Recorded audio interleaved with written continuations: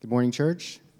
As you all know, today, the first Sunday of the month, is Communion Sunday, where we get to share in the Lord's Supper in remembrance of what he did for us, the sacrifice that he gave, the all-sufficient sacrifice.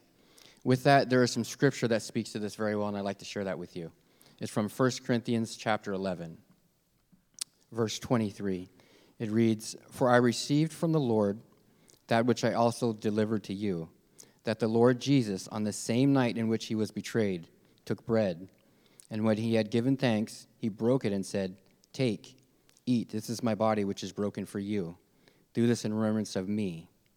In the same manner, he also took the cup after supper, saying, 'This is the cup of the new covenant in my blood. This do as often as you drink it in remembrance of me. For as often as you eat this bread and drink this cup, you proclaim the Lord's death till he comes.'" So this is a big deal. This has been going on since the night that Jesus was betrayed. This is one of the last things that he told his disciples, and it was passed on from generation to generation.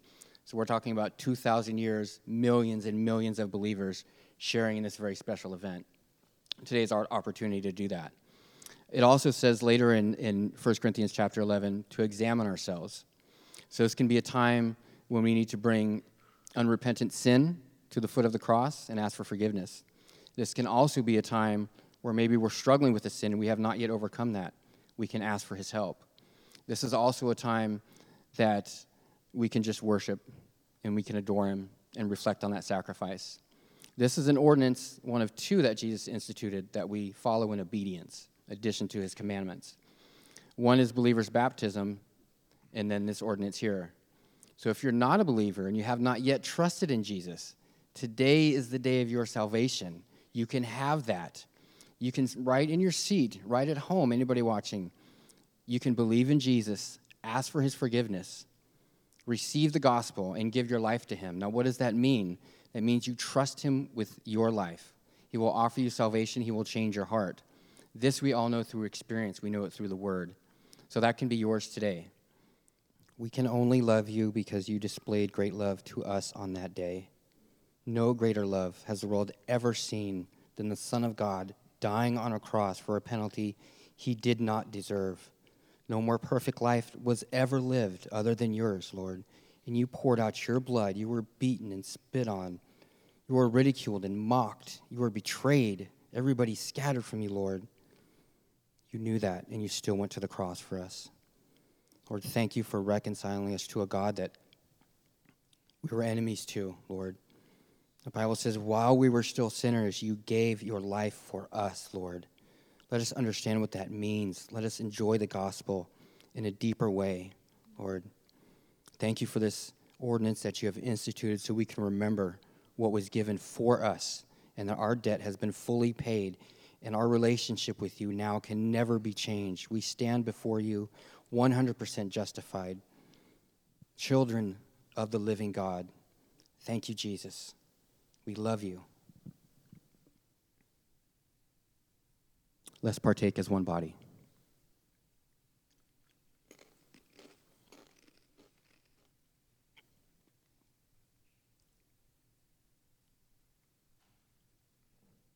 He is a great Savior, is he not? Amen.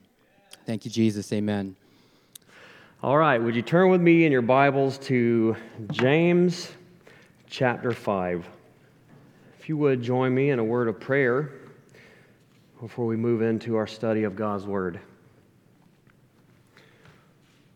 Father, we love you so much, and we are so grateful that you have saved us, that you have redeemed us, that you paid such an amazing price, God, that came at such a cost to yourself.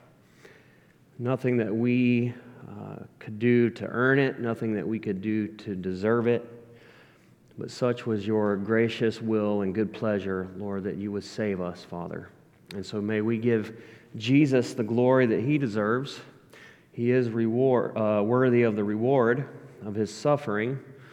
And so would you save many, Lord? Would you continue to build your church around the world?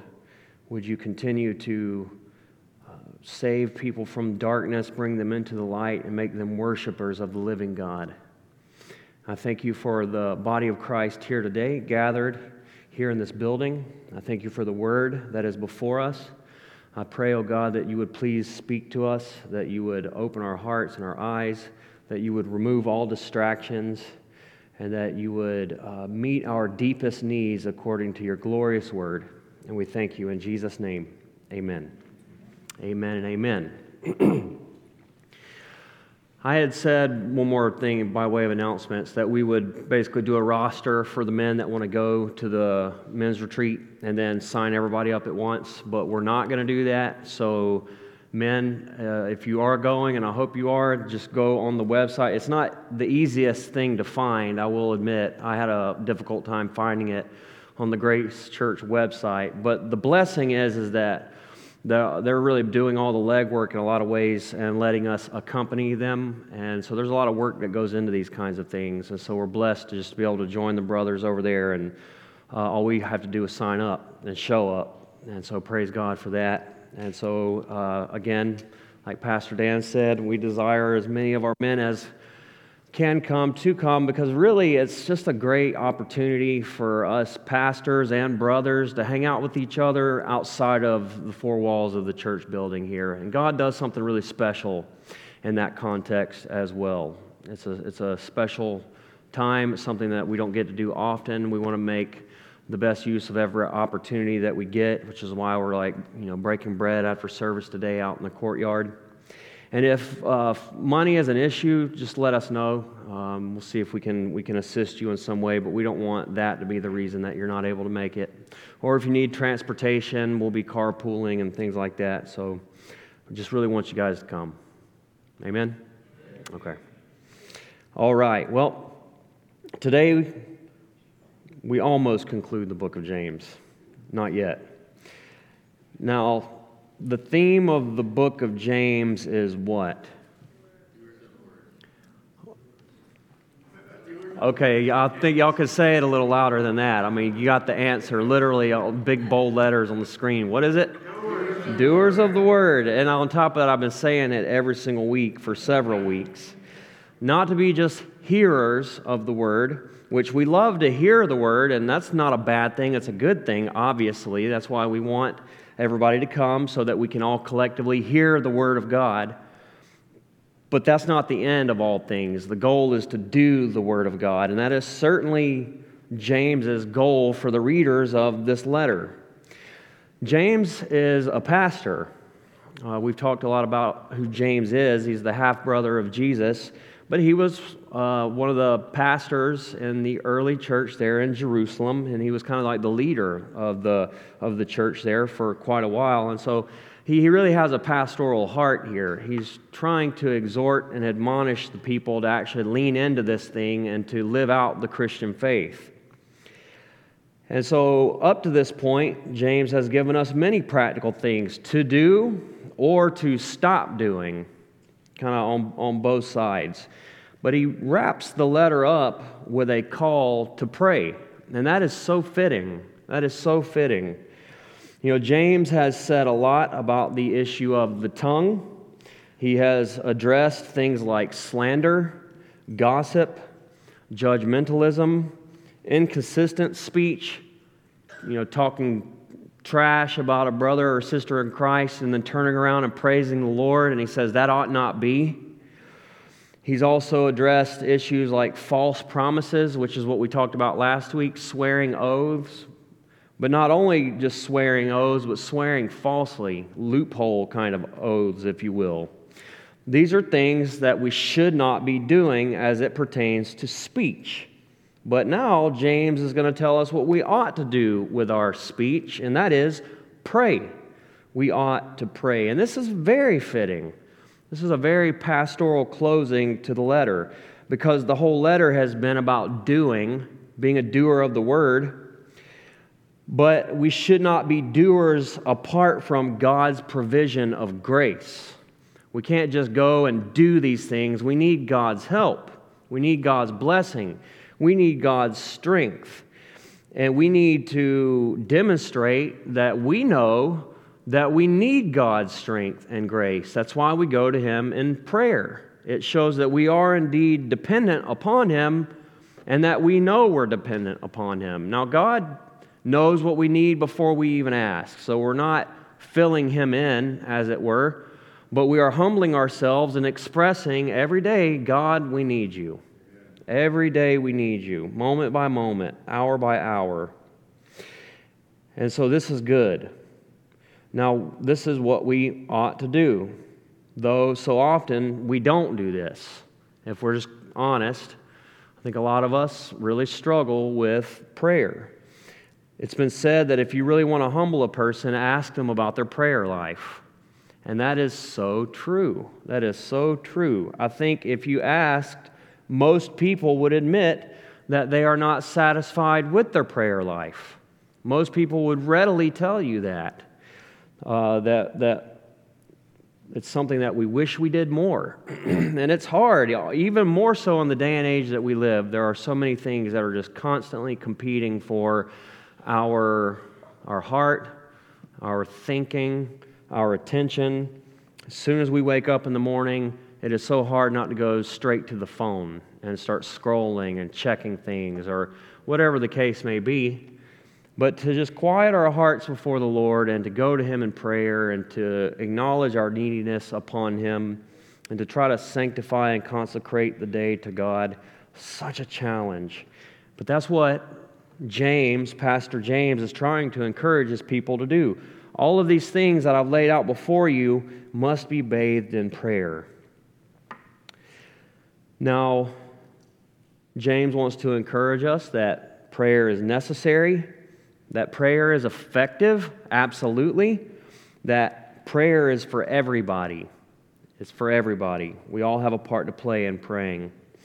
And let me also just say, this is not an easy passage. It's a difficult passage to interpret at times, and it can even be a controversial passage. And so I will do my best to unfold this for us as we go. But I have to say, even as I have studied it this week, it's really been, I've realized new things. I've received new insights, if you will, and it's really excited me to be able to do that. I love how God's Word is like that, you know. So many things that you hear, you read, you understand, you assume, and then you dig into it, and then God just shows you new things. And it's a blessing to read God's Word, amen? It's a blessing to discover, to explore. And so that's what I hope we will do today. Now, many people go to this passage and immediately think healing the sick, healing the sick. And for good reason, because it's in the text, as we will see when we read it together here in a moment. But I'm not convinced that healing physical sickness is really the issue at hand here. I think that really what he's dealing with is the issue of weak and weary and even wandering Christians. And this is an admonition for us to pray, to receive prayer from the pastors, to pray one for another, that we would receive refreshing in the Lord, that we would be refreshed, that we would receive strength and vitality and encouragement. Now, I'm not saying it's not talking about praying for sickness, and we'll get into all of that as we go, but I think that there's a deeper healing that we're being encouraged to receive here. And in Acts chapter 3, when Peter is preaching, he tells the people that they should believe in Jesus, that they should repent of their sins, and that they should receive times of refreshing. Amen? And so I just really want us to focus on really those two things. Refreshing, that's an important word here. Who doesn't need to be refreshed? And the weary. The weary. That's, I think, the people who are the target for this message here. And who here doesn't feel weary so much of the time? Maybe you're one of those rare few people that are just fully fired up and encouraged today. Praise God. I'm grateful for that. But most of us, we probably just, you barely made it in here. It's like it's not even a matter of, calling in late. You're crawling in late. Just takes everything just to get in here. And so this word is for you. It's for all of us. It's for all of us. And so with that, let's read the text together. I'll read and you just follow along. I'll be picking up in verse 13 and reading through verse 18. It says, "Is anyone among you suffering? Let him pray. Is anyone cheerful? Let him sing praise. Is anyone among you sick? Let him call for the elders of the church and let them pray over him, anointing him with oil in the name of the Lord. And the prayer of faith will save the one who is sick, and the Lord will raise him up. And if he has committed sins, he will be forgiven. Therefore, confess your sins to one another and pray for one another, that you may be healed. The prayer of a righteous person has great power as it is working. Elijah was a man with a nature like ours, and he prayed fervently that it might not rain. And for 3 years and 6 months, it did not rain on the earth. Then he prayed again, and heaven gave rain, and the earth bore its fruit." This is the word of the Lord. All right. Well, point number 1, very straightforward. Pray for the refreshing of the weary. Pray for the refreshing of the weary. I'm going to reread for us verses 13 through the beginning of 15. It says, "Is anyone among you suffering? Let him pray. Is anyone cheerful? Let him sing praise. Is anyone among you sick? Let him call for the elders of the church and let them pray over him, anointing him with oil in the name of the Lord. And the prayer of faith will save the one who's sick, and the Lord will raise him up." Now I'm going to spend I will spend a good portion of our time on this right here. So don't panic. Once we kind of get past this portion, we'll move a little more quickly. But there's a lot that we need to deal with right here. And so the first question he asks, is there anyone among you who is suffering? Now, who is James writing this letter to? Context is always so crucial. And you will recall that it is written to Jewish Christians who have been scattered abroad.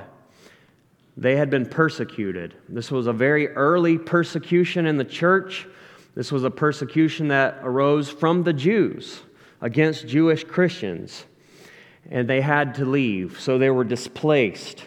They were persecuted and displaced Christians. And this was so difficult. This was a trial for real, because when you were driven out of your home, out of your community, out of your occupation, you were absolutely destitute. And they didn't have the kinds of things that we have available to us today. They didn't have the kinds of government assistance that we might have available to us today. If you are put out of your livelihood, that is it for you.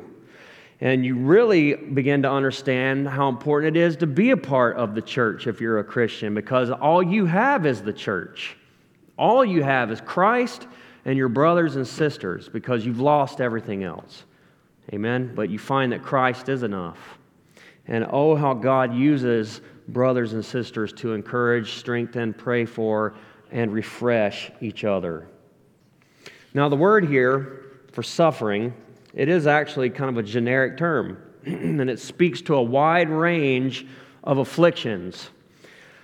This could encompass many things, and I want us to know that because we are all going through different things. Most of us in here today are not probably suffering Christian persecution. But no doubt, if I were to ask, and maybe you wouldn't even say it, but you know and God knows you're suffering, that there are things going on in your heart and in your life that have had you down into a place of despair, crushing agony, crying out. Now, I want you to notice something with me. Notice how he contrasts suffering and cheer. He says, is there anyone suffering among you? Pray.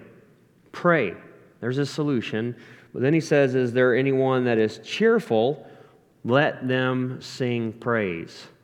So it's good. If you're in a place of cheer, praise the Lord, you should give glory to God, and you should be an encouragement to others. So we don't want to just be a people who somehow think that holiness is just being somber and depressed and annoyed all the time, and we just have to walk around moping. That is not holy, okay?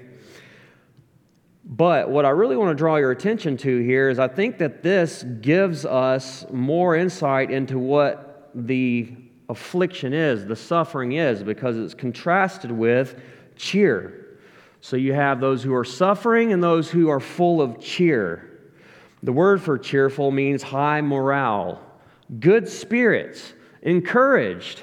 So you have those who are very encouraged, very spirited, if you will. They have high morale. And then you have those who are afflicted, those who are suffering, those who have lost heart, those who are dejected, those who are totally disheartened, if you will. And so I think that really helps us get to what James is talking about here. You have these two different extremes.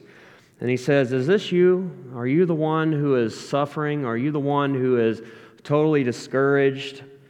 Are you the one who is suffering? So, are you the one who has lost heart, has felt disheartened and dejected? Pray. Pray. That is the solution to the issue, is to go to God in prayer. Amen? Now we probably hear that and think, okay, yeah, I know that. Question is, do you do that? Do we do that? Do we really believe in the power of prayer? Do we really go to others for prayer? Do we really get on our face before God in prayer? Well, just that quickly, James goes from suffering, from affliction, to healing for sickness. Is he moving on to a new thing here? That's one of the questions I think that we need to ask, because he seemingly turns from this generic sense of suffering to this very specific sense of sickness and praying for healing. Praying for healing. And I think that oftentimes we just make a beeline. We automatically assume that he's talking about physical healing from sickness. But I would say that James is still very much talking about the issue of weariness. And so I want us to keep that in our minds. Weariness. The issue of being downtrodden. I mean, there's so many D's that I can use for this. I was looking at synonyms, and I didn't want to be, silly about it. But I mean, I think that's really what this whole passage is about. That's what this whole passage is dealing with. And so James says, is there anyone among you who is sick? Who is sick? Now, the Greek word that we get the word sickness here from, it's not incorrect to translate it as sickness. That is a very accurate translation. However, I think that it's better understood as weariness that leads to sickness. So the root cause is weariness that is so heavy, that is so burdensome, that persists for so long that it brings us to a place of sickness even. The word there in the Greek, it means weary to the point of sickness, spent figuratively. Sometimes we use that language, I'm just spent, exhausted, ready to collapse, toil, to tire, to faint. That's really the idea of this word. And so James is asking, are you suffering? Are you hurting? Are you weary? Are you faint-hearted? Are you discouraged to the point of total exhaustion and collapse? That's really the sense of what James is trying to get to here. Well, James says, if that is the case, if that is you, pray. But he specifically says here to go to the elders and let them pray and let them anoint you with oil. Now, elders is pastors. There's a few different words in the New Testament that are used interchangeably for pastors. Pastors, obviously one of them, but elders is another. It's the same thing. And so James says that we ought to go to the pastors and have them pray for us and even anoint them with oil. Now, what in the world does that mean? What does it mean to anoint somebody with oil? Well, when I was in Israel, I was able to buy some of these little keepsakes, anointing oil. You can get them in different little flasks and vials. Olive oil, there's all different kinds of oils, right? You even got this little doodad right here with this little thing of oil. We've got that one over there on the speaker. Everybody always thinks that's a weed pipe. They're like, what is that, a marijuana pipe over there or something? I'm like, no, actually it's anointing oil. Sorry about that. But yeah, it looks funny, I will admit.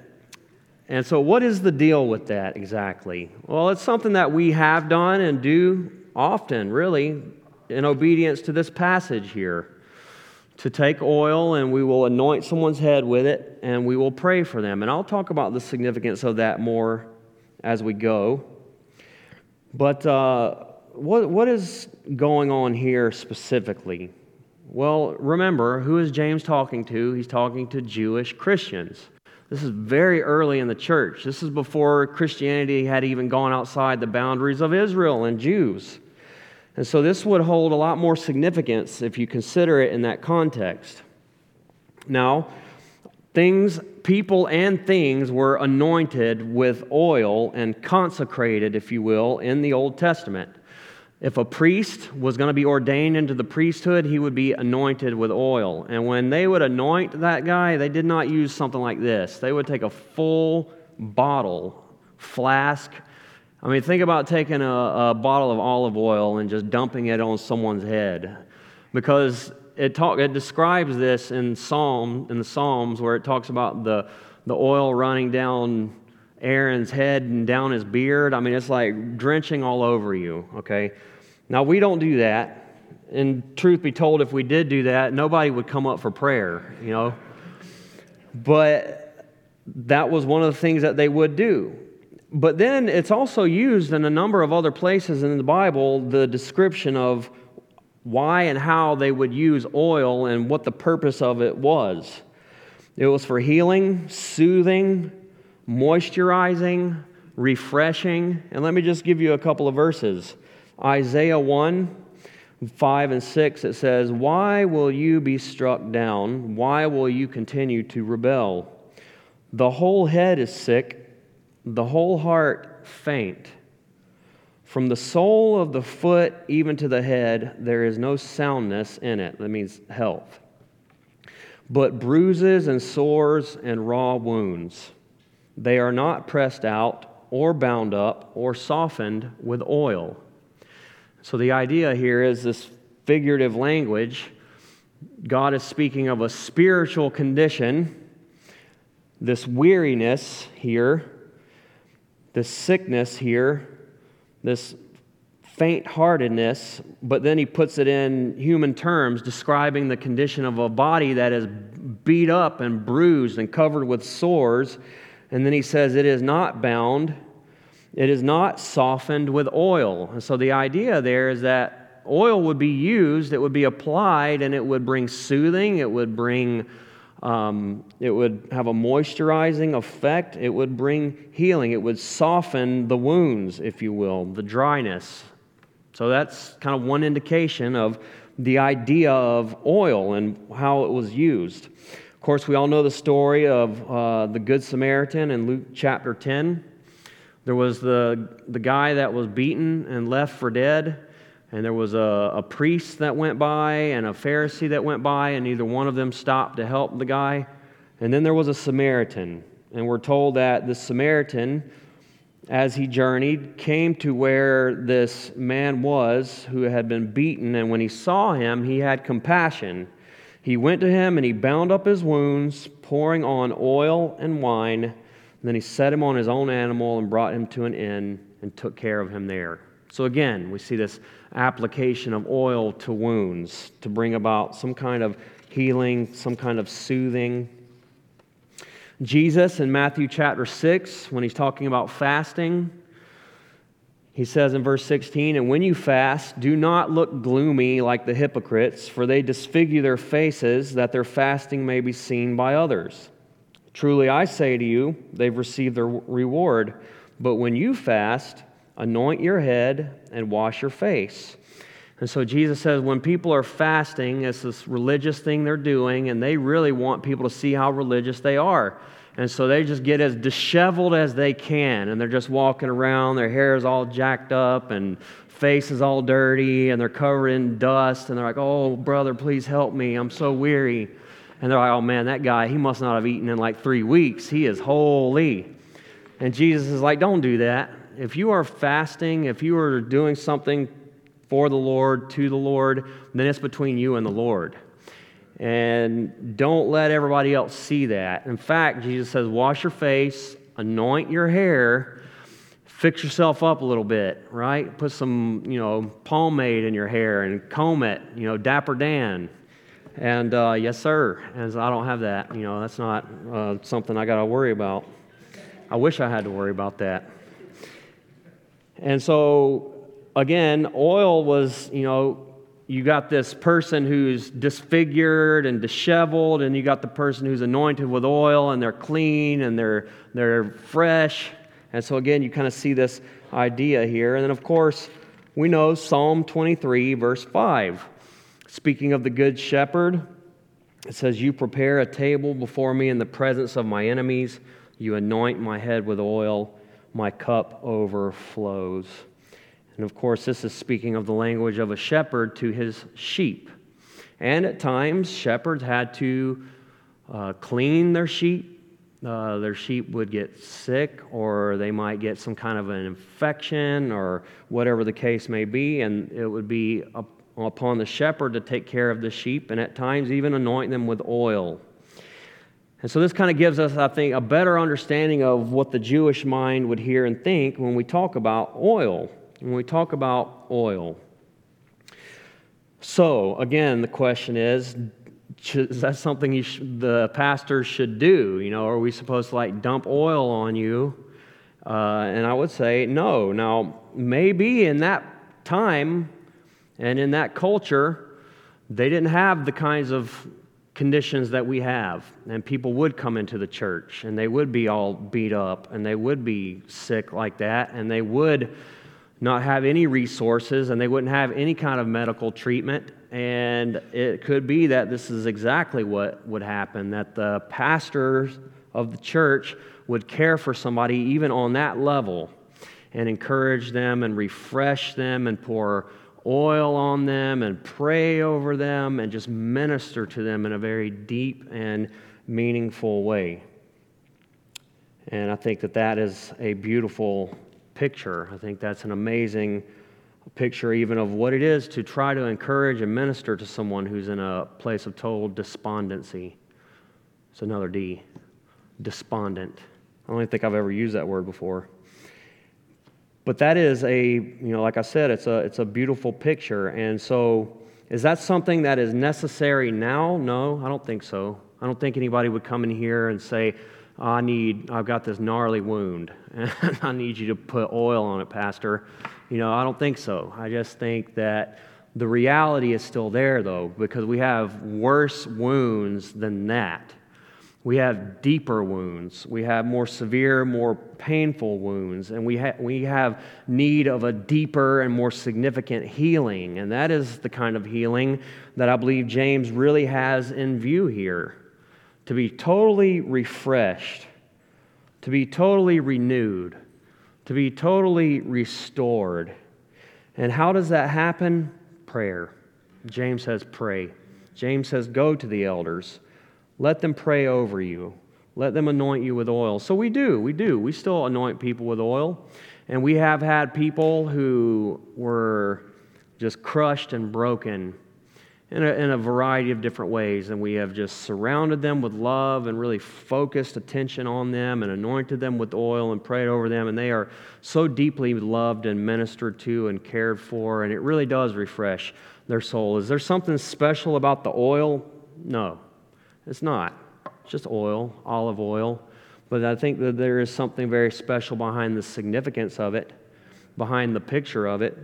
What does oil also represent in the Old Testament? It represents the Holy Spirit. It represents God's blessing. It represents abundance in the land. And it represents gladness and feasting. It represents many wonderful things. And so when we anoint someone with oil, there is some very striking symbolism here. This pictures the covering of the Holy Spirit, the outpouring of the Holy Spirit upon a person's life. It represents God's lavish grace. It pictures times of joy and abundance and feasting that God brings in His time. Amen? It's an act of faith. We may be crushed right now. We may be struck down right now, but we do believe by faith that abundance will come, that times of blessing will come, that times of refreshing are sure to come. Amen? And so we pray. We pray. We pray by faith. And I just want you to know that we would love to pray for you. We as the pastors of the church here, we're here to do this very thing. That's why we keep that oil right there. That's why we have oil around, because we just want to be obedient to the Word of God. And we want to pray for you. We're here not to just be a bunch of talking heads that teach Bible studies. We want to be shepherds who love God's people, who care for the flock of God entrusted to us. And of course, we want to teach, but we also want to shepherd, counsel, encourage, comfort. Amen? Amen. But you got to let us. We can't do any of that if you don't let us, if you don't come to us. And so I think with that, that's a good segue into the next part of our passage here. We talked about weariness and affliction, weariness and sickness, and how we're supposed to pray for refreshing in that. But now we're going to see a weariness, I would say, that comes from sin and isolation. Sin and isolation. Look at the latter part of verse 15. And if he has committed sins, he will be forgiven. Therefore, confess your sins to one another and pray for one another that you may be healed. So James now turns to the issue of sin.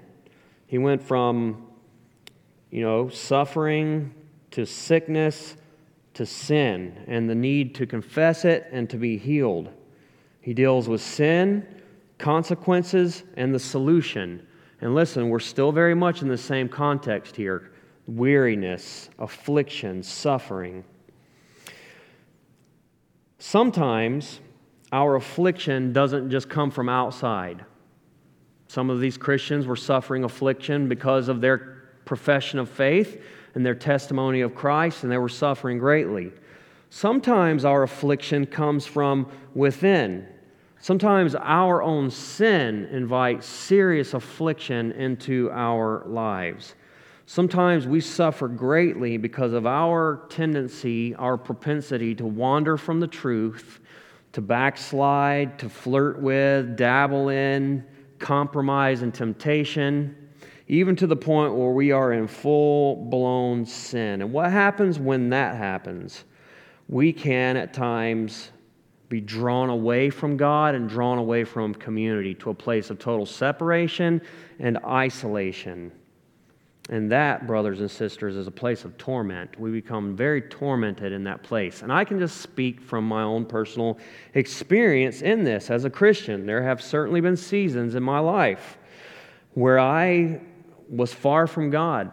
I allowed difficulties and hardships and pain that came from outside to allow me to begin to make decisions and revert to old coping mechanisms and to begin to enter into things that were not of God, that only amplified the misery and the devastation and the destruction and the hurt and the pain.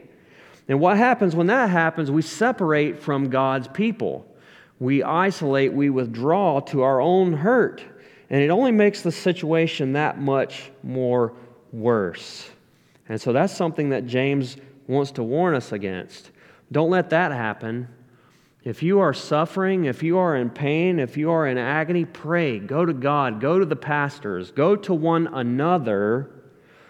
Do not isolate. Do not separate. Do not stay in your sin.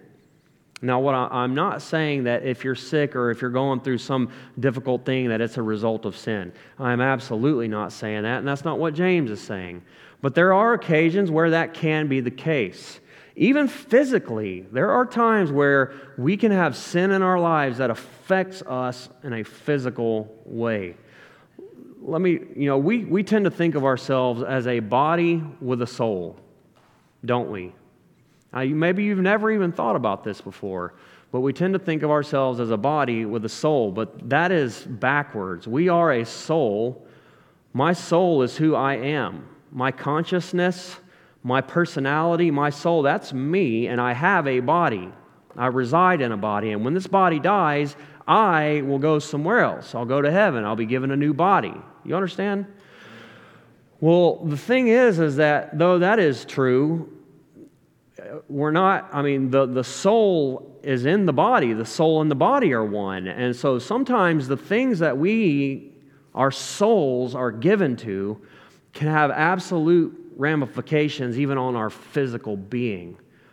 And we can be given over to certain kinds of sin that will just devastate us and can even bring on anxiety, depression, discouragement, and can even begin to cause our bodies to break down and do all kinds of things. And I can just give you a story. There is a very, very prominent worship ministry. I won't name it, but it's global. And they had a very up-and-coming worship leader, and he was in bondage to pornography. I mean, he was absolutely enslaved to it, such that it was starting to have physical effects on his body. And you know what he did? He told people he had cancer.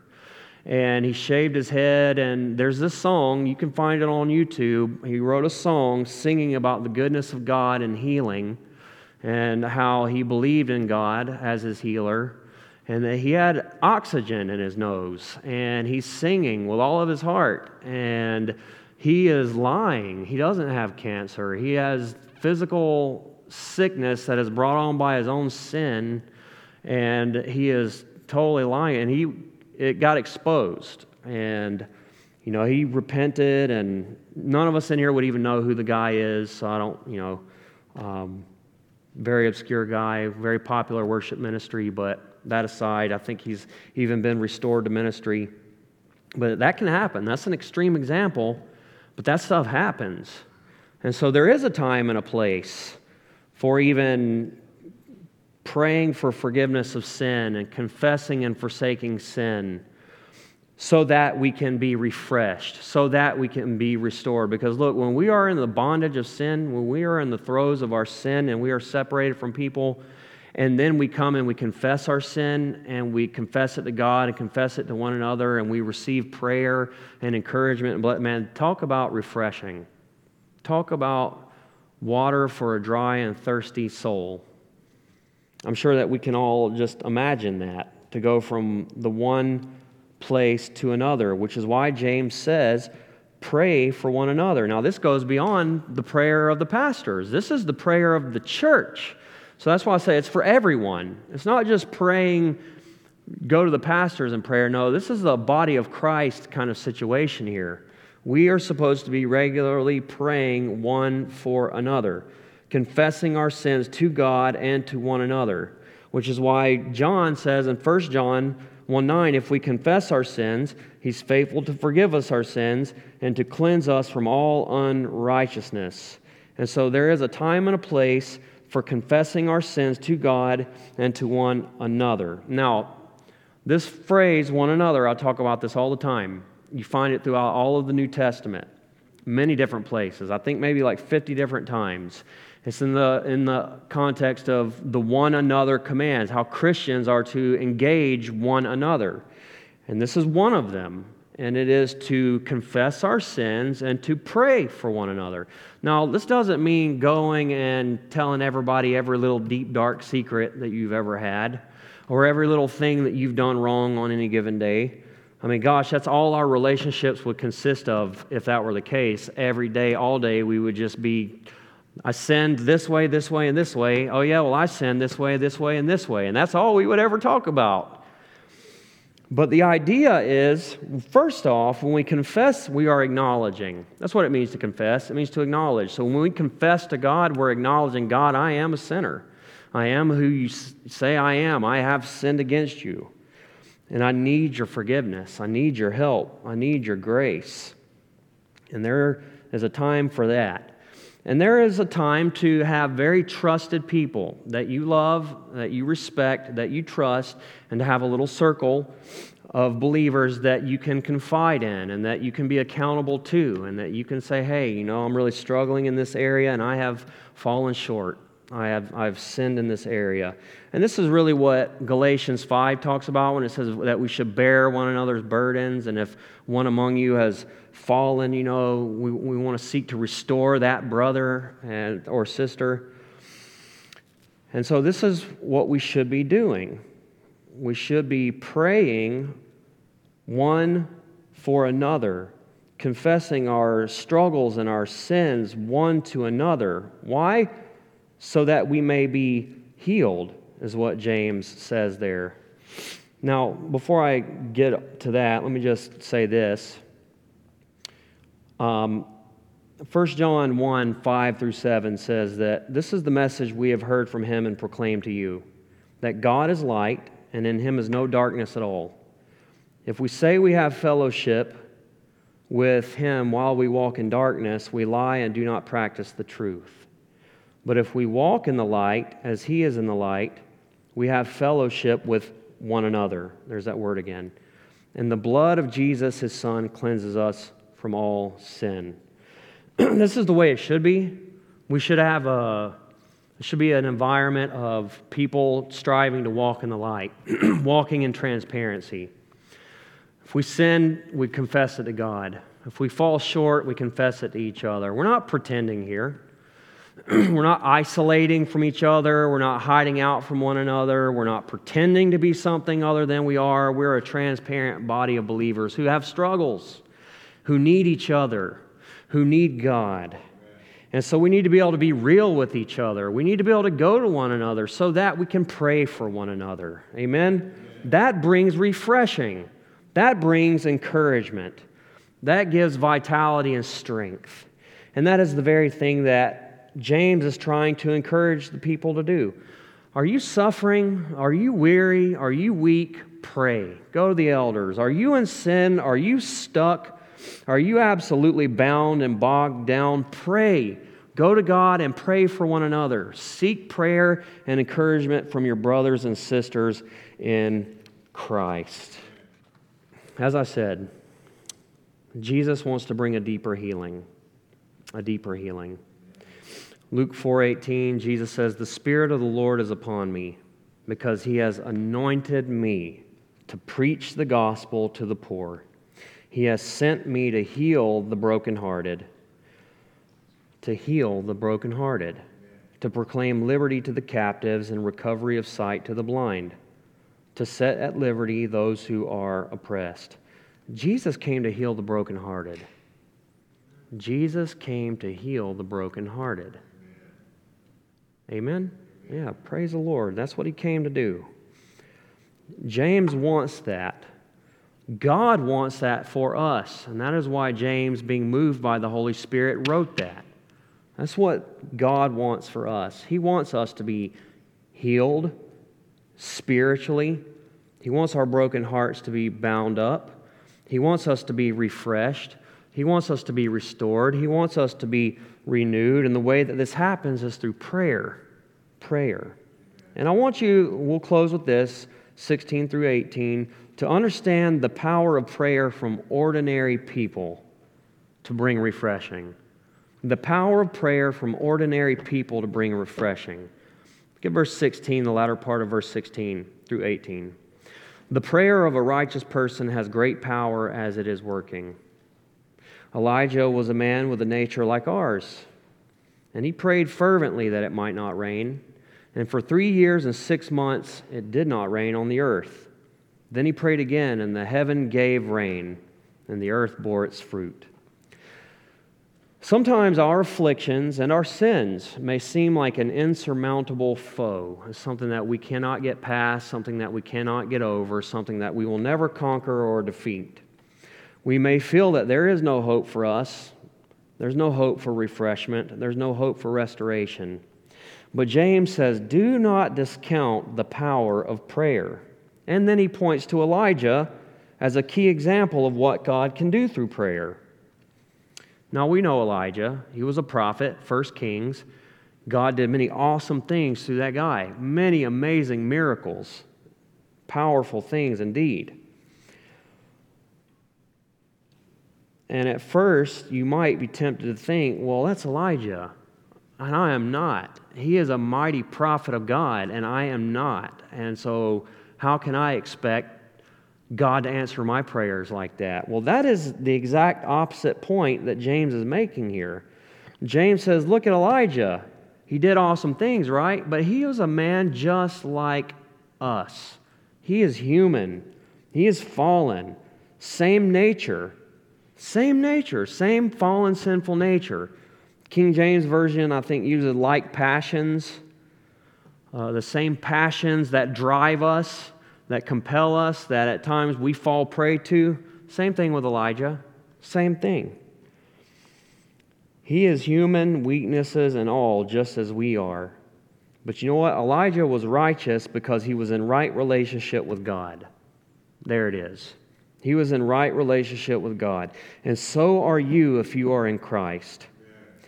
If we are in Christ, if we have trusted Christ for salvation and forgiveness, then we are united to Him, we have received forgiveness, and we have received His righteousness as a gift. And when the Father sees us, He sees the perfect righteousness of His Son. He sees the perfect works and goodness of His Son, and it is in that place we stand before God and are called children of God. And it is from that place that we can pray with boldness. It is from that place that we can pray with great expectation, great expectancy, because we are in Christ, and the Father delights to hear our prayers, and we've been told to come before His throne boldly for help in time of need. Amen? Now, why does James use the example of rain here? He's talking about healing, remember? He's talking about healing. And of course, Elijah did some incredible things. And in fact, he even raised a kid back from the dead. Was it the widow of Zarephath? Is that right? Okay. Why didn't he use that example? Why didn't he use that example if he's talking about healing? But you know what? If he's talking about revival, restoration, refreshment, then this is the perfect illustration, because he prayed for it not to rain, and for 3.5 years it didn't, and then he prayed for rain, and the rain came, and the land was refreshed. The people were refreshed, and that makes perfect sense. And so James is saying, are you bone dry? Are you empty? Are you suffering? Are you hurting? Are you deflated? Pray. Go to God in prayer. Pray one for another. Seek prayer from your pastors. Receive the refreshing that is sure to come from the Lord. You know, God has a purpose for everything that He does. God allows us to go through times of drought. And it's easy for me to say this, and when I'm going through it, I don't often respond immediately with, "Thank you for the drought, Lord. I know that this is good and that you're working something good in me." I don't do that. I complain. I get upset. I try to pray my way out from underneath it, right? It's hard for us. I'm just trying to say it's not easy for us. This might not be our first thing that we go to. But the reality is, God does allow these things to happen to us for a reason and a season. Sometimes we go through prolonged seasons of suffering and hurt and struggle. But you've got to be sure, just as sure as the sun will rise, that the rain will come. The rain is coming, brothers and sisters. Times of refreshing in the Lord are coming. Turn your eyes to the giver and maker of all good things, the giver of every good gift. Trust in His goodness and His faithfulness. Seek His face in prayer. Cry out for times of restoration, for healing, for rejuvenation, because He will surely do it. Amen? So let us pray. Go to God in prayer, pray for one another, and come to us so that we can pray for you. And we'll be up here after the service closes. If you want to come up and be prayed over, we would love to pray for you. And that's what we're here to do. And so to that end, let us pray right now. Father, we love you, Lord. And we all need to be encouraged in you today. No question about that.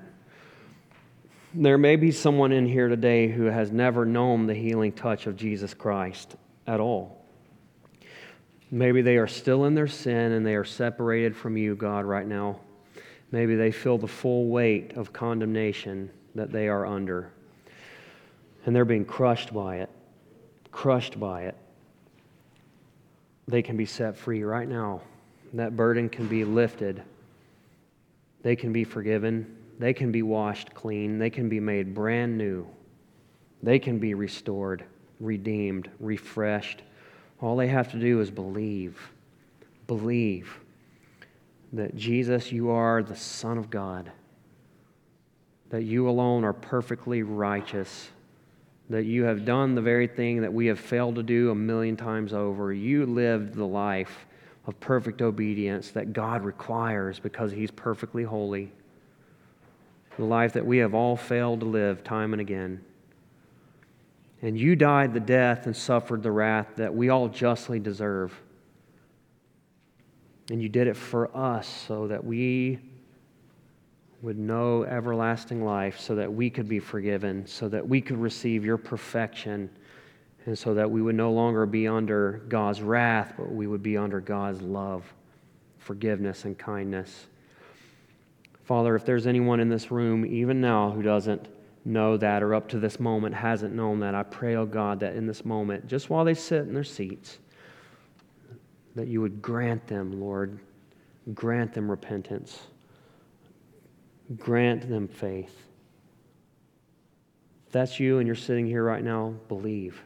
The Bible says that if you believe in your heart and confess with your mouth that Jesus is the Son of God, that He died for our sins and rose again from the grave, that you will have everlasting life, that you will be saved, and all who call upon the name of the Lord will be saved.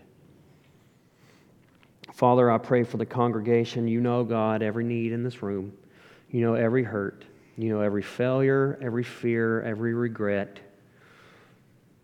I pray, oh God, that you would bring healing, that you would pour out that oil, as it were, that you would pour out your Holy Spirit, that you would pour out grace in abundance, that you would bring times of refreshing to every broken heart, to every hurting soul in here today.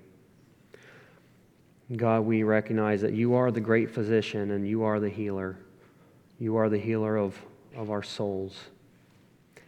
And Lord, you are a healer of physical sickness and illness. I don't doubt that for a second, and I don't take away from that. And I don't think this passage does either.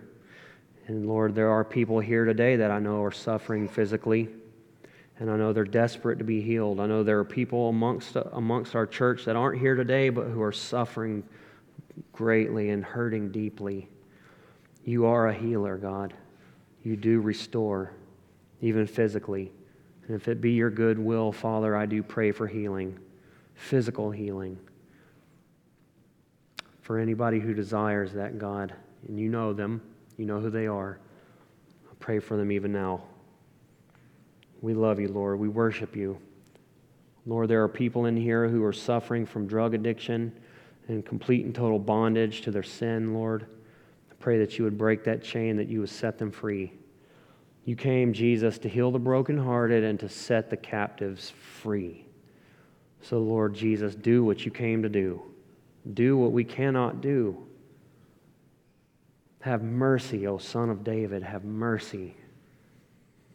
We worship you. And you know what, Father, we believe by faith that even if healing doesn't come in this life, there will come a day when there will be a complete and total healing. There will be no more sickness. You will wipe away every tear from every eye. There will be no more death. There will be no more sorrow. And oh, how we long for that day. And in part, I know that sickness does serve to keep us fixed on that day, so that our hearts won't be here, but our hearts will be where our true home is in heaven. Oh God, we long for that day. We long to be with you. God, even now, would you have our hearts and our worship, our affection, and we thank you in Jesus' name. Amen. You. May he keep you. May he make his face to shine upon you. May he lift up your countenance and give you peace. God bless you guys.